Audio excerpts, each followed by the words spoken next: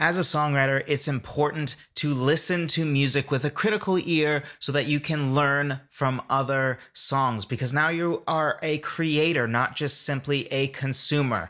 So in this series, we've been talking about different things to listen for. We talked about listening to melodies as a songwriter. We talked about listening to the lyrics as a songwriter. Today, we're going to talk about listening to arrangements as a songwriter. Let's talk about it.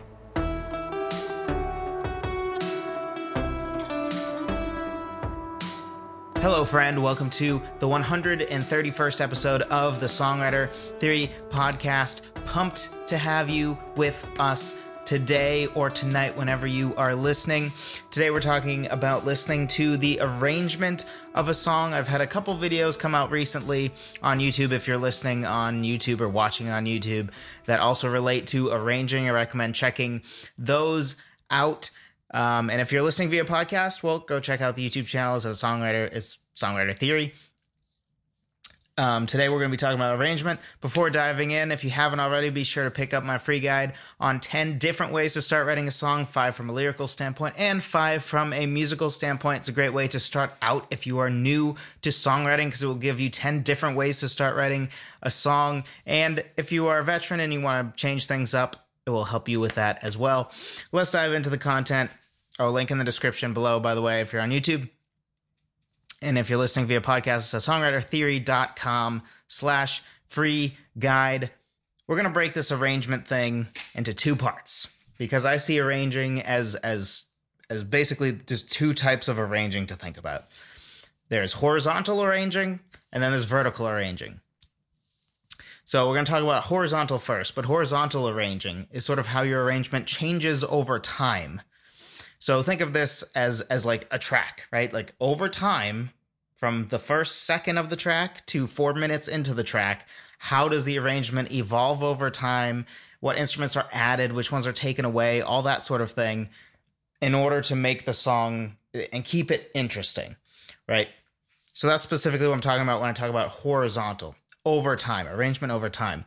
So some questions to be asking as you're listening to the song. So we pose this in these episodes, in this mini series, if you will, as like a bunch of questions that you should ask yourself as you're listening to music that will help you pick up on things that you otherwise might not.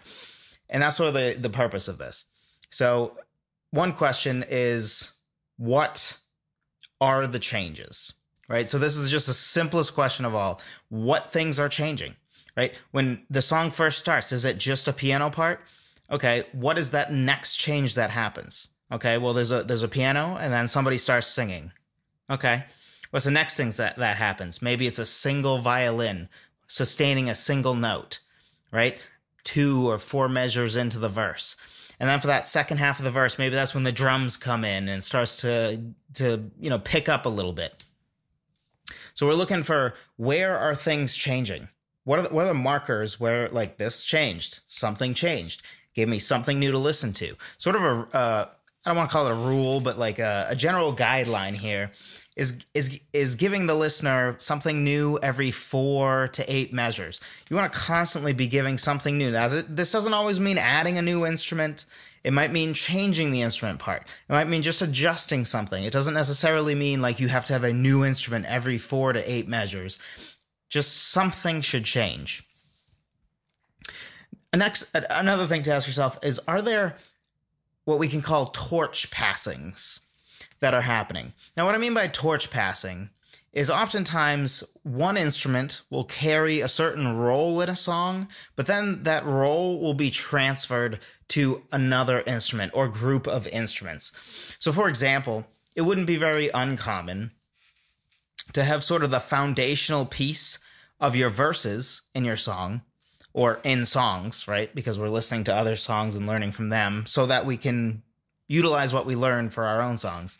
It's not uncommon to say in the verse, you have acoustic guitar. And then in the chorus, you actually completely abandon the acoustic guitar and have a bunch of electric guitars, right? Especially in harder rock bands, it's really common to even, I was listening to Hesitate by Stone Sour today, which is a great song, by the way, but I believe, I might be wrong on this, but if I remember correctly, in the first half of the first verse, I feel like there was an acoustic guitar playing sort of the riff. And then in the second half of the first verse, now it's an electric guitar playing it. And it's pretty much electric guitars from then on out.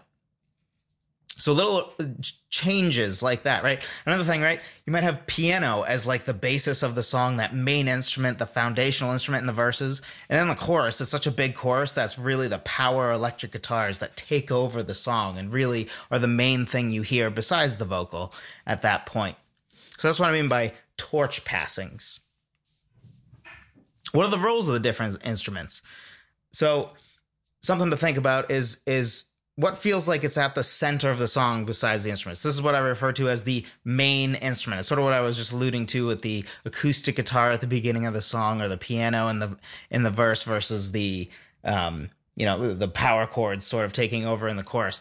Main instrument to me is that instrument that you think of, okay, if you strip this song totally away, what's the main thing you hear besides the vocal? What's that main thing that's carrying the song, that if you would have one instrument playing with the vocalist is most important? So that's a role, right? Because in some songs, for example, you have an acoustic guitar that is very much the main instrument with a singer on top of it, and then you have a piano kind of off to the side playing sort of just a riff, right? It's not full chords, it's not a full riff, if you will. It's just like one note. It's somebody with their right hand doing a simple melodic type thing, right? That would never be the foundational piece of the song. It's just that riff, it's just that motif, if you will, in the singer, right? But it would be a thing for a singer to have the acoustic guitar play, and that's the entirety of what's necessary. So in that case, that would be the main instrument. So what's at the center of the song? And then what are some of the stylistic choices of the different instruments? Something that I think is really fun, and I've talked about this before, but I think sometimes people misunderstand how many levels there are to what you can be creative about. And something we're going to talk about next week is even sort of song structure, right? And I think song structure is something, we won't go too deep into it because, again, it's next week's subject, but song structure is a thing that people take for granted, like, oh, verse, chorus, bridge, chorus, blah, blah, blah. Like, if you play with that and you actually try something different and you're intentional about the different parts you have, that can be a new way to add some additional creativity into your song that really helps it stand out, really helps it be more interesting, I guess, than it otherwise would be. But another thing that's in that realm is the stylistic choices of instruments. So different genres of music traditionally have different stylizations, right? Or different instruments they use. For example, if you hear a steel guitar in a country song, you think, yep, that seems about right. If you hear a steel guitar in a pop song, it would sound a little foreign and different. Maybe less so now with the hybridization of pop and country and stuff like that. But, if it's a traditional pop power ballad type thing and the steel guitar, that's a little different. That's not exactly the most common thing. Or a harmonica in a hard rock song, right? That isn't Southern rock. But aside from genre stuff, you also have, just the amount of different roles that each instrument can play and the styles that they can be played with is a ton, right? Let's just take guitar. There's a huge difference between a guitar distorted electric doing power chords where you just hit the power chord, strum the power chord, right? And let it hold for the whole two measures that you're on that B minor chord, we'll say. There's a big difference between that and then a guitar higher up the register doing arpeggios that happens to be a B minor chord, right? That arrangement choice is significantly different. Or, there's also, you can do a riff, it's not really a lead part so much as it's a riff on lower strings. So bands that would do this, take like a Breaking Benjamin, if you know who they are. Really common thing that Breaking Benjamin does is what I call like dueling guitars. I don't know if there's a better term for it. I don't think there's a technical term for it, but it's very common that they have this riff that's pretty fast playing that's just the lowest string on the guitar, and then they also have a traditional lead riff on top. So it's two riffs. It's not just chords and then a riff on top. It's two different riffs. And one riff is, your traditional rock riff that's playing like a lead part, and the other one is on just that lowest string. So that would be like a stylistic choice. So other things to look at, right? Strings. How are strings being used? Are they used to fill in the mix? Are they used sort of in the higher end of the mix in order to give a little top end to it? Are they staccato to sort of add energy? Overall, what's sort of the sound of that each instrument is bringing? Is the sound giving it this modern feel because it's sort of a synth type sound? It sounds very 21st century, or is it strings and organs and stuff that gives it a little more classic feel to it? And then another one, bass. Bass is actually a really interesting one because there are a lot of songs where bass is basically just an extension of the guitars. Right, where it's basically the bass guitar is playing along with the power chords, electric guitars, so that it's really just an extension of what the guitars are doing. And there's nothing wrong with that, right? In fact, that can be often a stylistic choice that's intentional because, for example, maybe the chords, the power chords, are actually kind of the interesting riff. That's the fun part. So why do you need the bass to go off doing something different when you can just double down on that sweet riff, right? And sometimes you just want to make your guitars as thick as possible, and a great way to do that is to have the bass function as an extension of the guitars. Now this wall of guitars sounds absolutely massive because the bass is contributing to it. But in that case, right, you're probably not going to have a memorable bass line. A memorable bass line usually comes from the bass sort of doing its own thing, having a sort of starring role that's outside of what the guitars are doing. That's a stylistic choice that we can have. And piano is a very interesting one because a lot of times, and this depends on the strengths of the band or, the singer, in a singer-songwriter instance, but piano, right, is an instrument that is you think nothing of if it's the main instrument, kind of like acoustic guitar. But also you think nothing of it being sort of just a part that contributes, right? A lot of other instruments, piano and guitar are basically the only two I think that fit this. The main instrument is almost never anything other than a guitar or a piano. In popular music, we'll call it. Not pop music, not like pop radio, but like in music that wouldn't be considered like classical or jazz. So the role of piano changes drastically from one song to the next. Unlike, bass is generally fulfilling a similar role. Sure, it can be an extension of the electric guitars. Sure, it might have its own bass line to make it interesting. Yeah, sure. Drums, almost always the exact same role, right? The drums are the main thing that's sort of driving that rhythm forward. Strings strings are almost never the main instrument, right? It's sort of like you hire a string quartet to kind of add to your sound, but it's kind of supplementary, right? It's not the main thing. Guitar and piano, though, are the main two things that can either be main or sort of off to the side. And so piano is one that is something to listen for, right? Does it sound like a pianist wrote this song? Like the piano is sort of that main driving force of the song, or is it not? What are their stylistic choices? And then next thing we got to look at is in repeated sections. What is it that's changing? So something really common that happens. Because if you think about it, a chorus on average probably repeats 3 times or 3.5 times maybe on average, because it's pretty rare for a song to only have a chorus happen twice. Especially the more popular the genre, I feel like the more it caters towards more times the chorus. It's just everything feels like it's almost an excuse to get back to the chorus in certain pop-like genres. But so probably on average like 3.5, 4. So how, when somebody is hearing the chorus for the 3rd time, Outside of just like, yes, we should write our choruses to be so good that nobody's sick of it by the third time. Yes, of course. But how do you add something just a little more interesting to make sure and to really make that last chorus pop, or to really just make it so that each chorus isn't underwhelming, right? Like, oh, here we go again. Just add something a little bit more to make it interesting. A common thing is to actually have sort of not a solo guitar per se, but an extra lead part in an electric guitar is very commonly in the last chorus, especially in genres that are somewhere in the vicinity of rock. Whether that being sort of, you know, on the harder end, like the Disturbed area, or on the softer end of what might be called pop rock, which is a term that I don't like at all, because I don't know, somehow it feels like condescending to that, like, you're not real rock, you're like sellouts, I feel like is the implication, which I don't agree with.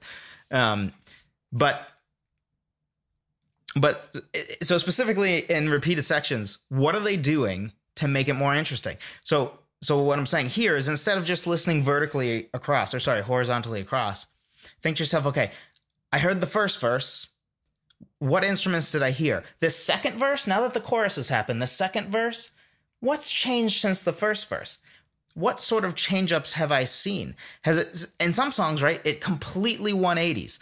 Some songs will have, like, it will just be a piano and a vocalist in the first verse, and then in the second verse, there is no piano, right? It's just like all electric guitars and riffage and nothing even playing the same part that the piano had. Of course, the same underlying chords will be the same, at least the vast majority of the time, but radical difference from one to the next.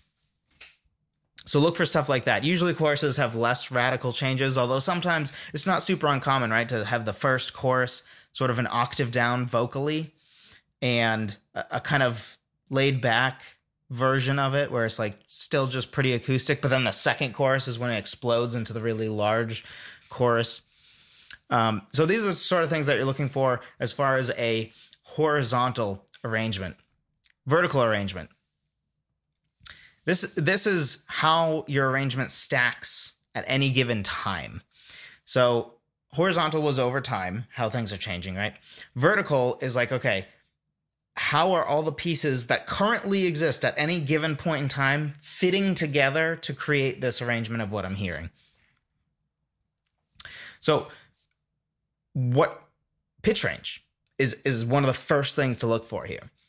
Because a common mistake, and a rookie mistake I made making the first album I did with my band back in the day, because I remember we went to get it mixed, the album, and the criticism that the guy had, he said, like, this is great, but for future reference, you have a lot of stuff sort of in the mid-range. Your piano part, mid-range. Your guitars, mid-range, right? Guitars are basically always mid-range, especially like power chord type stuff.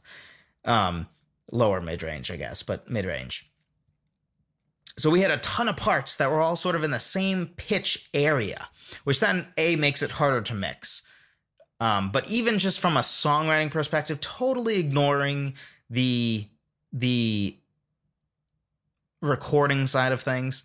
Even if you weren't to record it and you were to play it live, or you, I don't know, if you're just arranging your song, I don't know what context you're arranging your song to not play it live or record it. I don't know what that scenario is. That seems like a non-existent one, but taking arranging on its own, you generally want to have different parts in different pitch ranges. This is not to say you can't double up, right?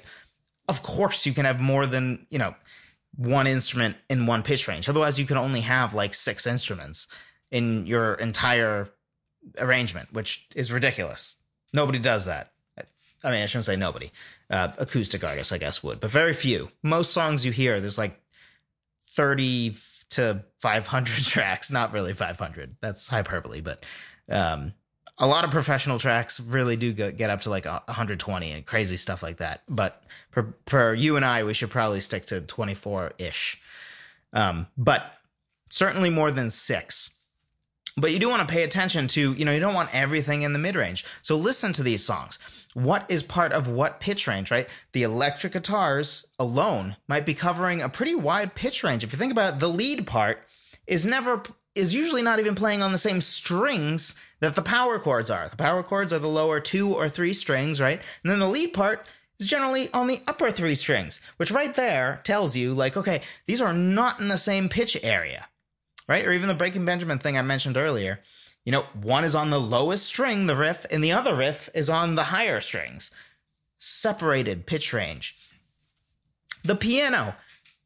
You might notice if there's a lot of guitar strumming action going on, the piano part will be a little higher and it won't be so rich and mid-rangey, so that it can fit in better and sort of be on top of the guitars, because again, you don't want things conflicting too much. Something that I do personally is I like my guitars to kind of cut, because I like a lot of guitars. It gives a rich, sort of powerful sound. So I like a lot of electric guitars.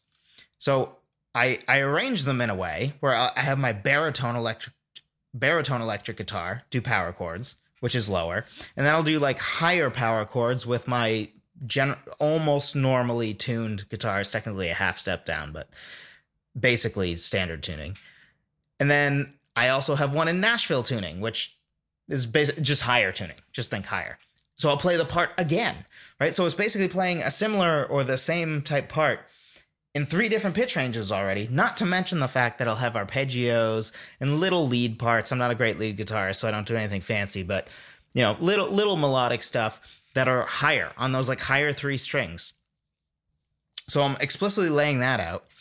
And then piano, I usually put wherever the heck I want the piano riff to be, because that's like the instrument closest to my heart. And then I'll arrange things around that. It's often the main instrument. And then strings sort of are a thing that I put a little higher in order to add some to the higher end, right? Because most of your traditional instruments, guitar and piano, tend to be pretty mid-rangey. So I put the strings higher. I also tend to use a lot of synth-type stuff, bells and other synth sounds from Omnisphere. Not sponsored, but if you want to spend like $450 and like never need to get another patch of sounds ever again in your life, Omnisphere is the way to go. In my opinion, anyway. I got it. I use it all the time. It's great. I know it's a lot of money, but it's great. So, excuse me. So with those sounds, I tend to put them sort of on the higher end. And then a new thing I'm doing now is I actually utilize an organ to sort of supplement the bass, to add a little more strength to the bass sound. But I'm explicitly thinking about like, okay, layer these in different pitch ranges. So if you listen to the songs, whatever songs you're listening to, listen for that. Also think about the rhythmic holes. You don't want everything playing at the exact same time. Now, often, almost all your instruments are going to come in and play all at the same time on, like, the first beat, right? So let's say 4/4 time, it's 1, 2, 3, 4, right? So the 1 beat is the strongest strong beat. A 3 is a strong beat too, but not as strong as the 1. So a lot of times, right, whether it's your riff starting on the 1, whether it's your vocal starting on the 1, the power chords playing on the 1, a lot of things will be playing on the 1. But from there, you want to mix it up, right? So think about, for example, maybe you have one part that's on every quarter note. Let's take 4/4 time in this instance. So you get 1, 2, 3, 4, 1, 2, 3, 4. Some instrument is playing that.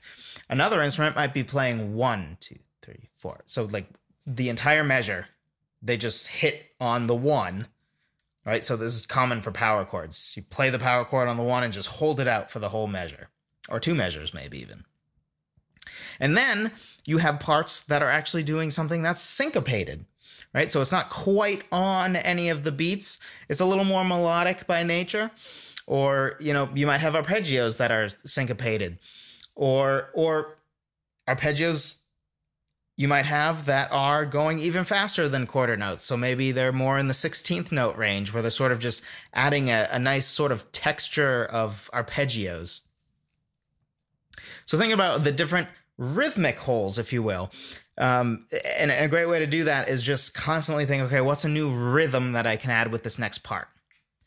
Or in this case, when you're listening to other songs, right, what rhythm is that one part, right? If I just tap out that one part and what's doing, right? So we're taking the melodic aspect out of it. If it's a melodic part, we're taking all the notes out of it. We're just taking rhythm, right? Like, what role is that fitting? You know, it's one thing going 1, 2, 3, 4, 1, 2, 3, 4, and the other one's going 1, 1, right? And then another one's going 1 to dun, dun, dun, dun, right? All the different things that can combine together to sort of create this entire texture of different rhythms that help each thing stand out a little bit on its own, even if it's in a supplementary role, to help make it not all blend in too much. It creates this interesting soundscape where there's a lot going on. There's a lot of different things that you can pick out if you listen carefully enough. So also, what texture generally are these instruments and these parts adding to the song, right? There's a big difference between violins doing a staccato dun dun dun dun dun, right, like that, versus doing some beautiful haunting melody that's pure legato, right? So the staccato sort of energy driving sound is very, very different than the sound of doing something very legato. And then the different instruments, which ones are adding warmth, which ones are adding even thickness, right? So, for example, I mentioned that I'm really liking organs lately, specifically to fill out the bass, and that's a texture thing for me. I really like bass, and bass is pretty thick, right? And I like my bass pretty thick. I'm not somebody who's like, oh, I want fuzzy bass, or no. I want my bass to be thick and to sort of almost be like a drone of just low. Like, I want to activate that sub a lot, but I don't really need it to have any flavor of like slapping and fuzzy. I don't need that stuff. What I like is the thickness of just pure bass. And this organ helps add to that. And it gives it that rich acoustic like texture. There's something about the texture of an organ playing a low note that just is so cool to me. And that's a texture decision, right? I like the texture of a low organ. I like the texture of piano low. Single piano notes low combining with bass is something that can really, it adds a lot of attack, because piano has a lot of attack because it's literally a hammer hitting a string basically, or a series of strings. So those sort of things are also things to be listening for. What texture are all these different parts adding to the song, and do you like that texture? Is it because you can take certain things that you hear in other songs, even if it's not a genre that you make, you can incorporate ideas from other genres. I very much encourage you to do this. It's a great way to sort of get outside of the box of whatever genre you tend to write in. A great way to do that is to adopt from other genres. Something I did recently was to actually adopt a little bit of a more Breaking Benjamin style. I talked about that low riff, right, on the lowest string only. I actually adopted that in the chorus of a song of mine that's not at all a Breaking Benjamin rock. Like, it doesn't even really have electric guitars in the verses. It's very much a piano-driven song. But then it sort of has that Breaking Benjamin style low single note thing going on. Layered, of course. I have a bunch of guitars doing the same thing. And it makes it different. It's something I haven't heard in that context, in that type of song. Adds an interesting texture to the song that wouldn't necessarily be common, even though there's nothing revolutionary about what I'm doing. It's just different for the genre. So, last question to ask yourself is, overall, what are the different jobs the instruments have? And I think we talked about arranging a couple months back. So I don't want to go too deep into this, because this part specifically, I think I talked pretty in depth about. But the whole, not everything can be a star, right? What is the star? Besides the vocal. The vocal is basically always a star. Should be. But, there's a solo maybe, or a lead guitar part that really stands out. Maybe the piano riff is sort of that main thing that you remember, right? Say, Don't Stop Believin' by Journey. One of the main things you're going to remember is the bass line. So the bass line is very much a starring role. Everybody knows that bass line, right? Or like Seven Nation Army's that's the name of the song, Seven Nation Army, which, anyway, the song drives me crazy. Please if you are in a college band, please say to your band director, let's do another song 50% of the time. I'm so sick of every play being like, oh, let's play Seven Nation Army again. Stop it. Anyway, soapbox over. But it's actually not a bass, but that riff, that guitar riff that is pitch shifted down to sound like a bass, whatever, that is very much a starring role, right? To the point that nobody probably knows or gives a rip about the lyrics. They're just like, oh, cool riff. Another thing to note is there are some instruments that very much don't have a starring role, but they sort of hold the fort. What I mean by that is they're very foundational, where you really couldn't take them away without the song feeling empty. The quintessential, like, perfect example of this is, think your power chords in your chorus, right? If you're thinking about like a pop song that isn't really guitar driven, right? It's not Breaking Benjamin or Disturbed or insert any harder rock band here, where like electric guitars are sort of driving the whole thing, right? But sort of a pop song where like, oh, there's like synths and a bunch of instruments that aren't real and sounds and stuff. And then like you have the electric guitar sort of come in the chorus that just is like strum, hold out to sort of thicken up the chorus. That is sort of your quintessential foundational instrument, right? If you took that away, that song would sound really empty and like the foundation was taken away from it. They're very important. They don't have a starring role, right? Because you're not really paying attention to that. It's just power chords, whatever. But it is very important. It's foundational.